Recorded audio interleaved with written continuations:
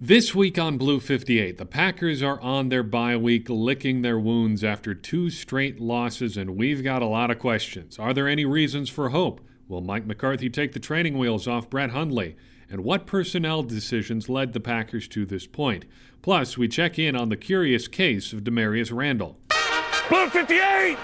Hello and welcome to another episode of Blue 58, the one and only podcast of thepowersweep.com. I am your host, John Meerdink, and we've got a jam-packed show for you today on this bye-week edition of the show, so let's dive right in. This one, not a headline on thepowersweep.com, just something that happened moments before we came on air for this recording session. Packers making some personnel moves, signing receiver Max McCaffrey to their practice squad and releasing Don Barclay from injured reserve. Not super surprised that they got Max McCaffrey back in the building. I know they liked him a lot in the preseason. He certainly had a lot of success in the preseason. I don't really know if they have any sort of long-term plans for him, but he does seem like a relatively nice player to have around, and there's really no risk in having him on the practice squad either. Just a nice guy to have around and gives you some more options there. While another receiver like Michael Clark and D'Angelo Yancey, to a lesser extent, sort of develop on the practice squad. Barclay, to me, the more interesting one here, because I think there is a chance that by releasing him, they do maximize their options as far as bringing someone back from injured reserve. Since they will have to do an injury settlement with Barclay here, there is a chance they could still bring him back down the road at some point in the future, whether it be 6 weeks or so from now. I'm not sure if they do that, but at least the opportunity is there. And this way, they don't have to make the decision on the amount of people they activate from injured reserve. I think it's also possible that the Packers have seen enough from these young offensive linemen that they've used instead of Don Barclay as depth, guys like Lucas Patrick, Justin McCray, and so on, that they feel comfortable just moving on from Barclay altogether. He was a pretty low-cost free agent signing this offseason. They re-signed him this offseason, and it doesn't really cost you that much if you just cut ties with him now. I think they have options with him going forward, but I wouldn't be surprised if we don't see Don Barclay again. But now they do have those more options as far as bringing somebody back from injured reserve. Let's dive into this Sunday's game, or last Sunday's game, however you want to put it. The Packers lose to the Saints at home at Lambeau Field, and I just feel nothing. I tried to put into words the reaction that I felt to this in my notes for this podcast, and the only word that I could put in there was, if that even is a word. Disappointed but not surprised is how I would summarize this loss to the Saints. If you read our preview to this game, I predicted that the Saints would win this one relatively comfortably.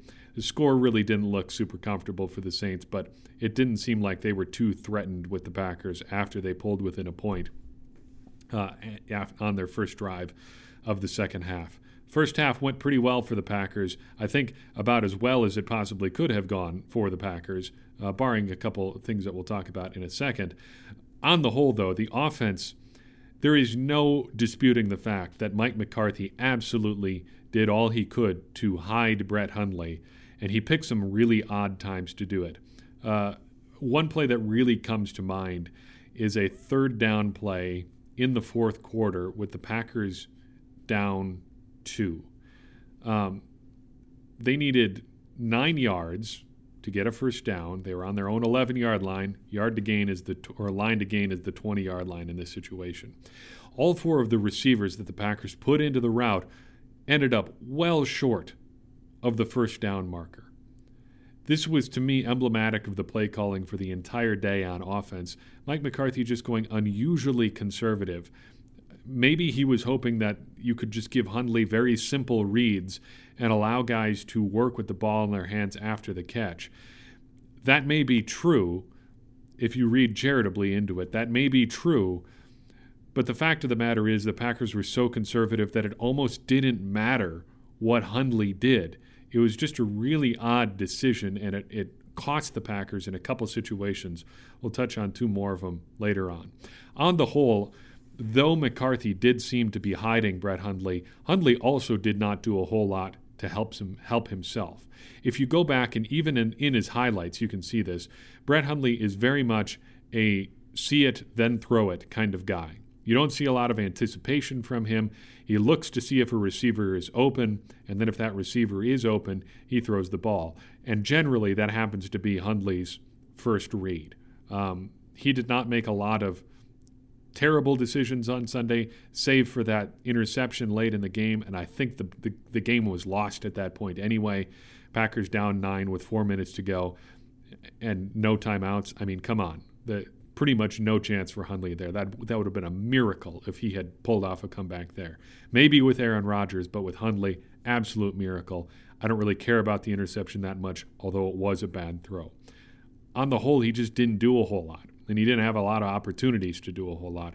It was a questionable game plan, I thought, for McCarthy. On defense, big disappointment in the second half, but really overall, hard to find a whole lot of fault with this defense. I think if you would have had Aaron Rodgers on the field on Sunday and you hold the Saints to 26 points and Drew Brees a passer rating of 84.4, you would absolutely take that 7 days a week and twice on Sunday. That would be phenomenal. You would easily win that game. And I think if the Packers had Rodgers out on the field on Sunday, they would have easily won the game as well. Consider this. Drew Brees has played in 239 career NFL regular season games to this point. And his rating on Sunday, like I said, 84.4, the 87th worst. Essentially, you've got Drew Brees in the bottom third of his career on Sunday. If you can get Brees in a day like that, I think you've had a pretty good day. As far as the defense against the running game was concerned, I would be much more concerned about how the Packers defended Alvin Kamara than how they defended Mark Ingram. It took Mark Ingram 24 touches to get the 110 total yards that he had on Sunday. Kamara had something like 109 or in that neighborhood, about as many yards as Ingram did from scrimmage, so running and receiving, in just 14 touches. He got a lot of yards, and he got them in a hurry. That is concerning to me. So the question coming out of this game, is this something that's going to improve? Are we going to see a better Packers team after the bye? Again, in one word, kind of that meh feeling. The Packers on offense, and really as a team, I think, are going to live and die by Brett Hundley. I don't think there's any arguing that. 2 quotes from Mike McCarthy showed me that it might be die more often than live with Hundley. Someone during his news conference on Monday asked if he was being too conservative with Hundley or trying to hide him at all, and here's what he said. Jason said something about conservative. I mean, define what's conservative. I mean, is it a run past that, or I mean, is it? 4 passes. I mean, we had the ball 50 plays. Right. So if you got to put that part of your evaluation, which we do. So you look at how many drop back passes he had. That's where majority of our time clock things were. We weren't very clean there. The action passing game where his footwork was perfect and we had protection issues onto him. So you have to take in all the information. You can't let him feel the weight of the world. That's part of playing a position. I get that, but just stay in tune with what he's being asked to do. Couple things about that quote. First, McCarthy mentioned this several times during his news conference, that the Packers only had 50 offensive plays. Well, you only had 50 plays on offense in part because you were really, really bad on third downs and you got ultra-conservative on those downs. We already mentioned that one in the fourth quarter. 3 others were really bad as well. There were 2 very key third downs for the Packers right away in the game, and they both happened after Drew Brees' interceptions. On the first one, the Packers have a 3rd and 1, and it looks like they try to do some kind of run-pass option play where they have a run called, but they also have a pass route available if the quarterback wants to pull the run and throw to the usually something like a quick slant or something like that. Hundley did that, but threw into a very sort of tight coverage with Davante Adams, and the pass was knocked down. I don't think it was a great read by Hundley, and I think he probably should have just stuck with the run. So pretty conservative play call. Hundley fairly aggressive, but not a great situation to put Hundley in. If you think you can get the 3rd down on the ground, go ahead and do that and put all your resources into that. Don't put the run pass option on the table. The next 3rd down play, Packers are in 3rd and 1, relatively deep in their own territory after the second Drew Brees interception. The Packers go 2 tight ends, a fullback, and a running back, and 1 receiver in the formation. That's not particularly relevant. Heavy personnel, right? They are telling the entire world that they are going to run the ball, and the thing is, they only have 8 blockers in the formation. Your 5 offensive linemen, 2 tight ends, and a fullback. What do the Saints do in response? They put 9 guys in the box. They stuff Ty Montgomery in the backfield, and the Packers have to punt. They get absolutely nothing out of these 2 gift interceptions from Drew Brees. If that's not ultra-conservative, I don't know what is. Is very, very weird, and it is almost like you're trying to hide Brett Hundley, because especially in that second situation, you're putting him in a situation where there is no threat of him doing anything other than running the ball with Ty Montgomery. Unless you're doing a pretty slow developing play-action pass, Hundley is no threat to throw, and the Saints knew that. That's why they put 9 guys right up by the line of scrimmage. That third down that I mentioned, later in the game, there was a 3rd and 14 play. This one may have been in the second quarter. I'd have to check for sure. 3rd and 14, they roll Brett Hundley out using sort of a moving pocket, and you do this sometimes to simplify reads for quarterbacks. I don't know why you do this on 3rd and 14, though, because 14 yards is a lot of yards to gain, especially in a day where it's wet and sloppy and a lot of variables going on with a new quarterback in there. Why would you want an ultra-simple read when you need 14 yards? It doesn't make any sense. So on this play, Hundley rolls out to his right with the rolling pocket. He's got plenty of protection, but you can see nothing is developing downfield because he just rolls and rolls and rolls and rolls and keeps rolling and just keeps going. And finally, he kind of runs out of real estate on the sideline and just has to kind of try to rifle one down the line and hopefully connect to somebody. It falls incomplete, and the Packers have to punt again. Very unusual play call, I thought, on a 3rd down there, because you're eliminating so many reads for Hundley by moving him to one side of the field so he can only throw to that side of the field. That doesn't make much sense to me. So it seemed like, yes, absolutely, he was trying to hide Hundley, and I'm not sure did he just not want to answer the question? Probably, but it was an odd answer to me. The second quote scared me a little bit. See if you can see why. Is the game plan as big as it was the week before? Absolutely not. And frankly, it's going to get smaller. So we need to be more creative and make sure that we're giving him the things that he needs to do. But you have to be in tune where his training is and what he's done and fitting the time clock at the perimeter. Because at the end of the day, when you call a football game, you got to get the ball to your playmakers. And we didn't get that done yesterday. So coming out of a game where you more or less hid your starting quarterback, you're saying that the game plan is going to get smaller. Smaller. Oh, okay. That is confusing to me. What does that mean?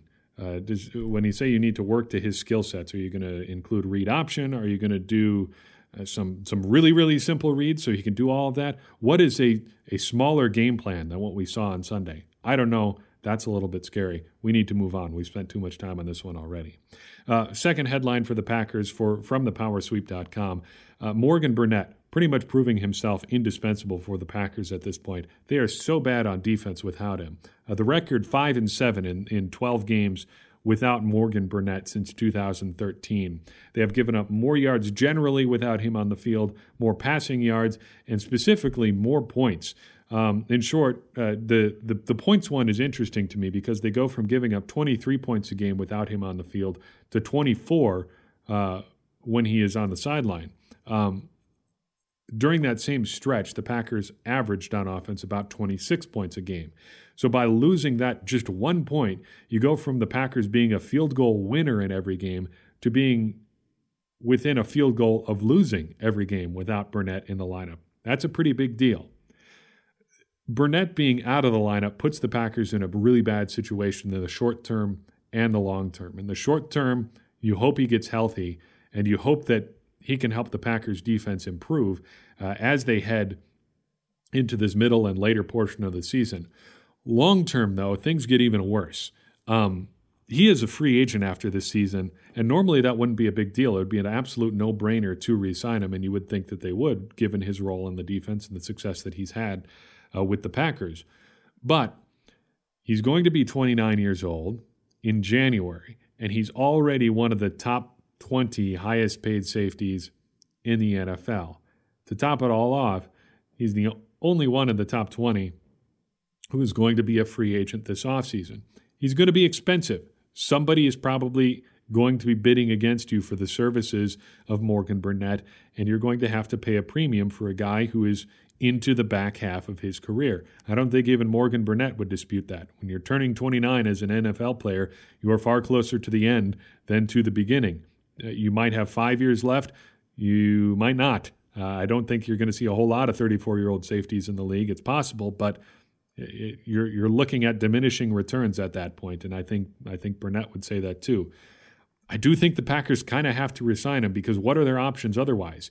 You have Josh Jones, who was potentially drafted as a Burnett sort of replacement, but I don't think he's shown that he is capable of sort of playing up to the sort of role that Burnett plays. And Clinton-Dix certainly hasn't elevated his game in Burnett's absence. So what are your other options? Well, nobody really on the roster because you've got Marwin Evans and Kentrell Bryce, fine players for what they are, but again, not sure they're ready for Burnett-level responsibilities. So then you're looking at the draft or another free agent to bring in. I sure don't think the Packers are going to go out and try to sign a free agent who they think can fill the sort of roles that Burnett does. And you're not going to find anybody short-term in the draft who can fill the variety of roles that he can either. So it almost seems like you have to hope for a hometown discount for Burnett here and hope that he comes back. The Packers have been lost without him on defense. You see communication issues left and right, and they just seem, like I said, absolutely lost without him. Hopefully he comes back soon. I don't know how close he is to return because he hasn't been even showing up to practice recently, which usually means things are really bad as far as an injury. But if he can come back after the bye, that would do a lot towards at least steadying things on defense for the Packers. Final headline before we dive into our main topic for this week is something that we have to talk about in terms of saying thank you to you, the listener of Blue 58 and the reader of thepowersweep.com. I recently got an email from a website called FeedSpot. They are an RSS service, basically trying to take over for Google Reader. If you don't know what that is, don't worry, that's not the important part of the story. But according to their research and the traffic numbers that they put together, we are one of the top 100 NFL websites on the internet. That is just tremendous. I don't know how we got there, but it wasn't all because of us. It was because of you, the people who are reading this site and listening to what we produce here. It's really amazing that we got in there at all, but it's entirely due to you. I mean, I started what became the Power Sweep from my bedroom in an apartment in Janesville, Wisconsin, because I needed a distraction from a stressful job as a news reporter. So I decided I would do something I enjoyed, writing, and do it about something I enjoyed, the Green Bay Packers, and my original site, which morphed into this, was born 5 years ago. Nobody read it for the first year and a half that I published anything. I think it took me a year to get 10,000 page views on the site. Page views are a dime a dozen. You can get a lot of page views in a short amount of time if you just make like slideshows and things like that. Page views are nothing. Now, thanks to you, the people who are reading this site, 100,000 people have visited this site in 2017. We're only 80% done or so with this year. 100,000 people. That's more people than fit in Lambeau Field. That's staggering to me. Who are you people? I don't mean that as like a negative thing. I mean like, who are all these people that are coming to this website? Obviously, we put a lot of time and effort and work into this, and we think we're producing something good, but it's still amazing to me that people are reading this. It's a lot of fun, and it was really humbling and exciting to see so many people showing up to our site that we get recognition like this. So big thanks to you, and we will keep trying to produce a lot of great stuff so that you keep coming back, and maybe we end up higher up the list next year than we did this year. They put us at number 73 this year, which was pretty incredible. Maybe next year we could be even higher up the list. I'm astonished. I'm having a lot of fun with this, and I hope you are too. Before we dive into our main topic here, I do want to bring one thing up. For those of you who may be new to Blue 58 and the Power Sweep, we always tell people Our mission is to make everybody a smarter Packers fan. We don't have the time or the resources to cover absolutely everything about the Packers, but what we want to accomplish is help you become more informed about the team in ways that you may not be getting from the traditional media.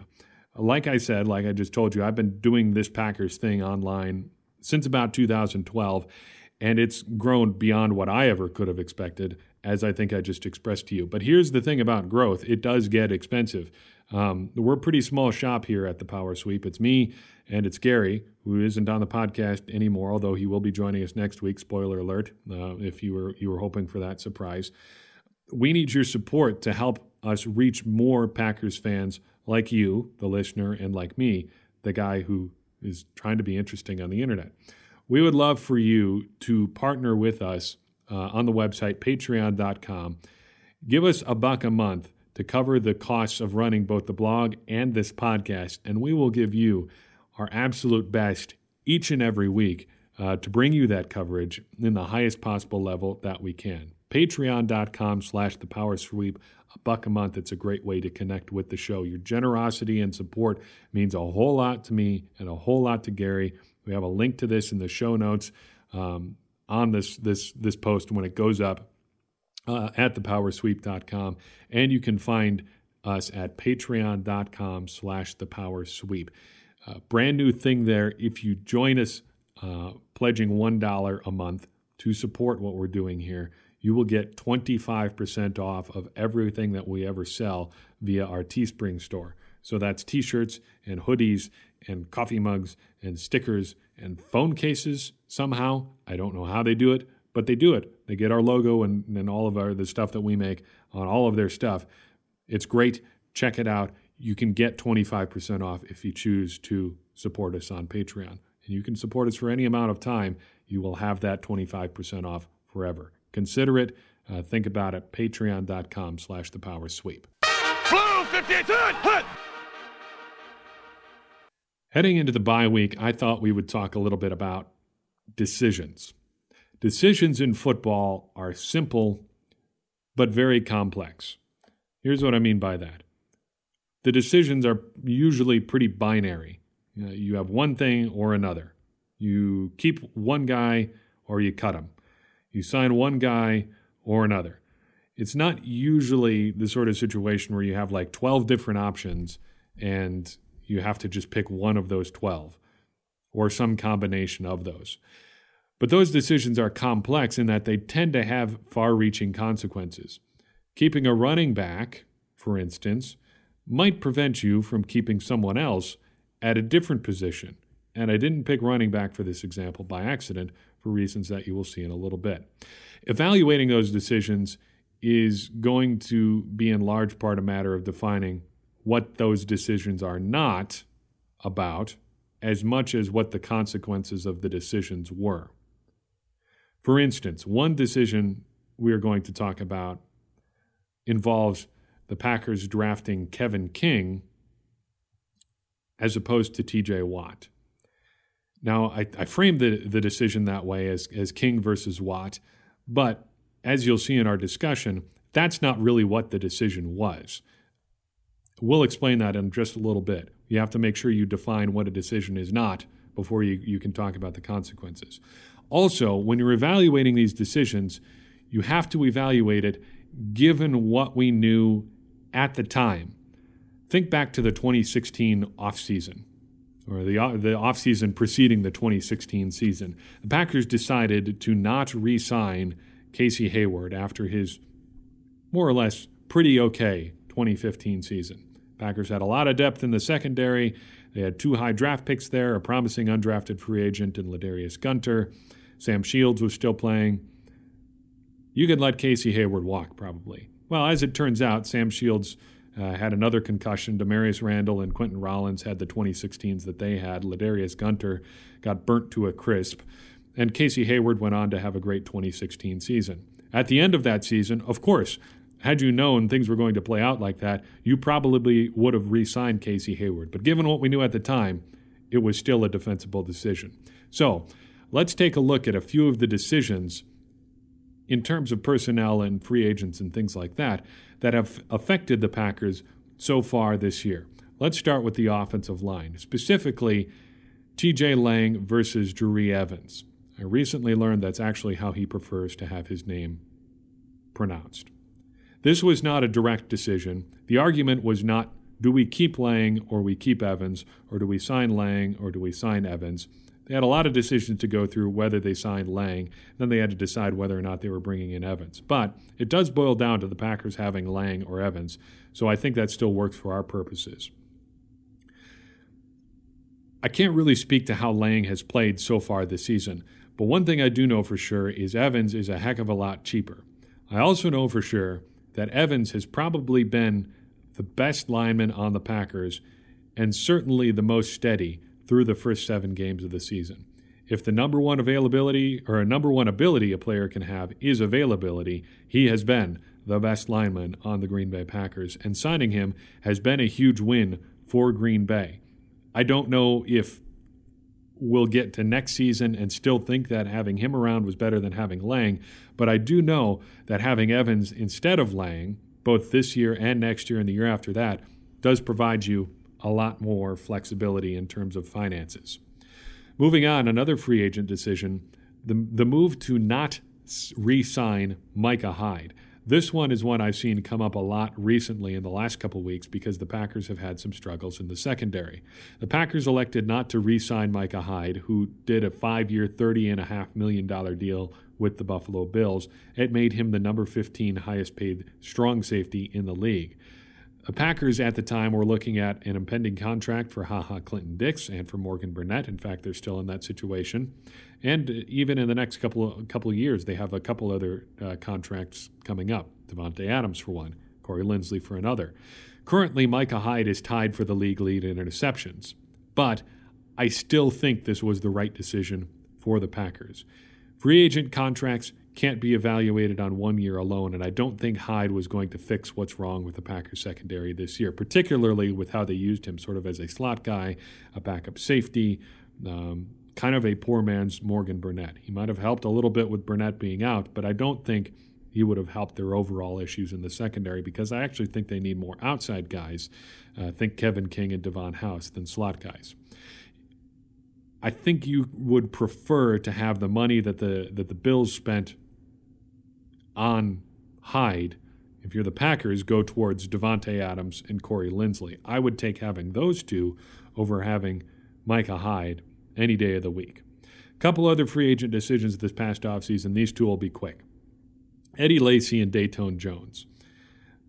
Moderate outcry over letting both of them leave, although I think more for Jones, more hand-wringing, I would say, over Jones than Lacy. Well, Lacy so far this season has 109 yards on 36 carries. He's only been active for 4 games this year and has been a healthy scratch in a couple others. Big win, I think, for the Packers just moving on there, though I think he could have been a useful player here still. Dayton Jones, on the other hand, oh boy, yet to be active on game day once this season, despite spending training camp with the Minnesota Vikings and a couple weeks with the Lions. He is now with the San Francisco 49ers. A bit of a rough turn, I would say, for Dayton Jones, the former first-round pick. We talked a little bit a couple weeks ago about draft busts for the Packers, and I said I wasn't quite ready to put Dayton Jones in the bust camp yet. I feel like I have reached that point now. He seems like a draft bust. Speaking of the draft, let's circle back to that T.J. Watt and Kevin King decision that I talked about earlier. This one is one we're going to be talking about for years. I have a fear. Maybe a feeling, more of a fear.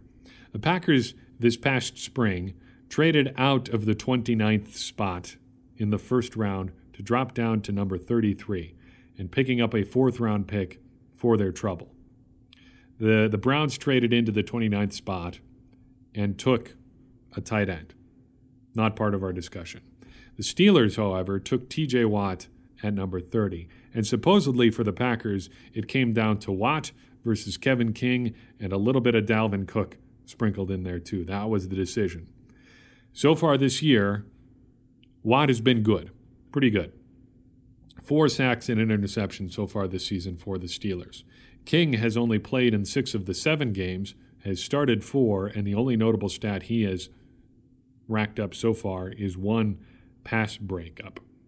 And just 1 pass defense Defensed is actually the term. I always feel like I need to correct myself every time I say it. This year alone, just this year, in 7 games, heading into the bye, I think Watt has been better than King. But that qualification comes with a few caveats.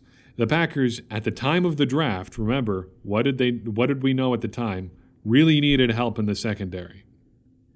Second, sacks are great, but not all sacks are created equal. And just looking at his sack numbers does not give you a full sort of look at how TJ Watt has played. So it may be better than his 4 sacks, it may be worse. Just keep that in mind. Third, it's worth mentioning that the Packers have not gotten a full payoff from this trade just yet. The actual trade or the actual situation isn't Watt versus Kevin King. It's Watt versus Kevin King and Vince Biegel. The second pick the Packers picked up in this trade was used to take Biegel at the start of the 4th round, and we have not seen anything from him yet, so that is going to be a huge factor going into this evaluation, both now and in the future. It's not just Watt versus King, it's Watt versus King and Biegel. Keep that in mind. Another decision, this one dates back to this preseason. Devontae Mays versus Taysom Hill. This was suggested by a reader, John in Sheboygan, emailed me this one this week. Packers decided to keep 4 running backs coming out of training camp, pretty much instead of 3 quarterbacks. They ultimately cut Taysom Hill and Joe Callahan. Hill was claimed by the Saints. The Packers ended up with Callahan on the practice squad. Who would you rather have, though? Devontae Mays, the number 4 running back, or Taysom Hill, the number 3 quarterback? Right now, you would probably say Hill, and I think that's a defensible position. But that's not how we're fully evaluating these decisions. Given what we knew at the time, what was right? Couple facts to consider. I don't think there was any chance that Hill was going to make it through waivers. Had a big preseason, extremely athletic quarterback. Somebody was going to take a chance on him, and the Saints did. Even though he's in his upper 20s already, a guy that athletic, you'll roll the dice and see what you get. It's not going to be a long time you'll have him, but he's a heck of an athlete while you do. Mays was a draft pick. That factors into this equation. Even though he was a 7th-round pick, he was still a draft pick, and Hill was not. The Packers do give preference to their draft picks. It's also worth pointing out that the Packers were not going to dress 3 quarterbacks on game days, barring something really unusual happening. That just doesn't happen. The Packers don't do it.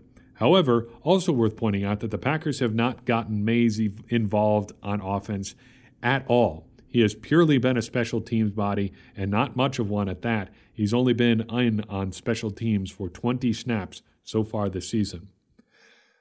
I think dating back to training camp, you still pick Mays and you don't think about it all that much. At least there's a chance that he gives you something on Sundays. You can have 4 running backs active, and it's not that unusual. The odds are that Hill never would have suited up on Sundays had Aaron Rodgers stayed healthy. But right now, I think you would rather have Hill than Mays, and it's frustrating that they don't have that option. But, hey, that's just how things work out sometimes. That's football. That's the way it is. It's unfortunate, but that's just the way it is. Let's wrap this up with a discussion on wide receivers, because this was a weird situation in training camp, and it's been a weird one for the past couple seasons. In training camp, the Packers had 5 guys fighting for what we thought was 2 spots. You had Jeff Janis, Trevor Davis, Max McCaffrey, D'Angelo Yancey, and Malachi Dupre. Janis and Davis, the 2 last men standing, they made it. But we have circled back to this today because McCaffrey rejoined the team now as a member of the practice squad. First of all, I don't think anybody would have predicted that Yancey would be gone altogether, not on the practice squad. So that's a bit of a surprise. I think the Packers have maximized this situation by getting McCaffrey and Yancey back on the practice squad. They both seem like they have some potential moving forward. But the interesting thing to me is that the Packers have essentially chosen to not play Davis or Janis on offense at all. I don't know if either of them has cracked a dozen plays on offense so far this year, and neither of them has been involved in a situation where they touched the ball so far this year. I don't blame them the last couple of games for going with a simple offense and not getting Janus and Davis involved, but these guys are special teams players only, and that seems like a huge luxury for a team with some big holes elsewhere on the roster. It'll be interesting to see if both of them stick on the roster throughout the entire year, or if both of them somehow figure out a way to get involved on offense moving forward. While I've got you here, let's try to answer one last question about the Packers. This one came to us via a reader on Facebook by the name of Alex. He wants us to discuss whether Damarious Randall is lucky or good. A few weeks ago, we spent an entire episode, or a large portion of an episode, talking about whether Damarious Randall was a bust. Well, since then, he has had an interception in every game that he has played. The first one came in Week 5 against Dallas.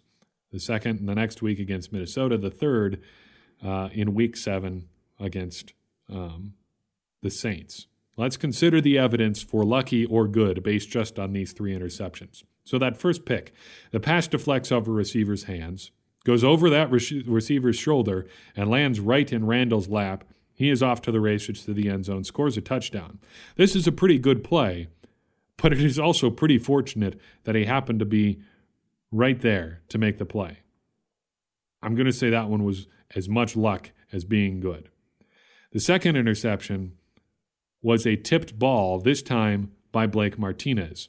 If you watch the film of this play, Damarious Randall has to literally take just 2 steps forward to catch this ball, and it's another interception for him.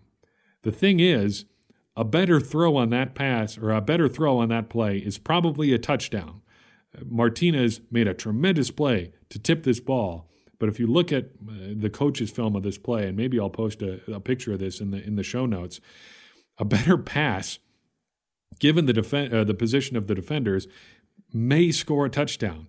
I'm chalking this one up entirely to luck, because if not for Blake Martinez making this play, there is no Randall interception, and there's probably a lot of bad things happening for the Packers.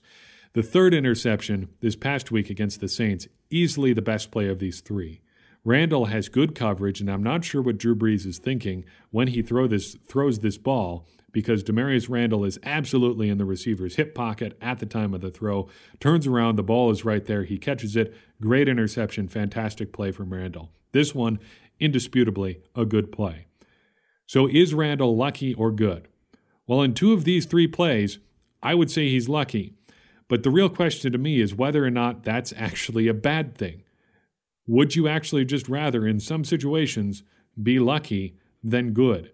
You can't dispute that Randall has been in a situation these past few weeks where he's been pretty much a week-to-week player. You have to find your way, figure things out. He hit a serious low point against the Chicago Bears, and it's been figure it out from there.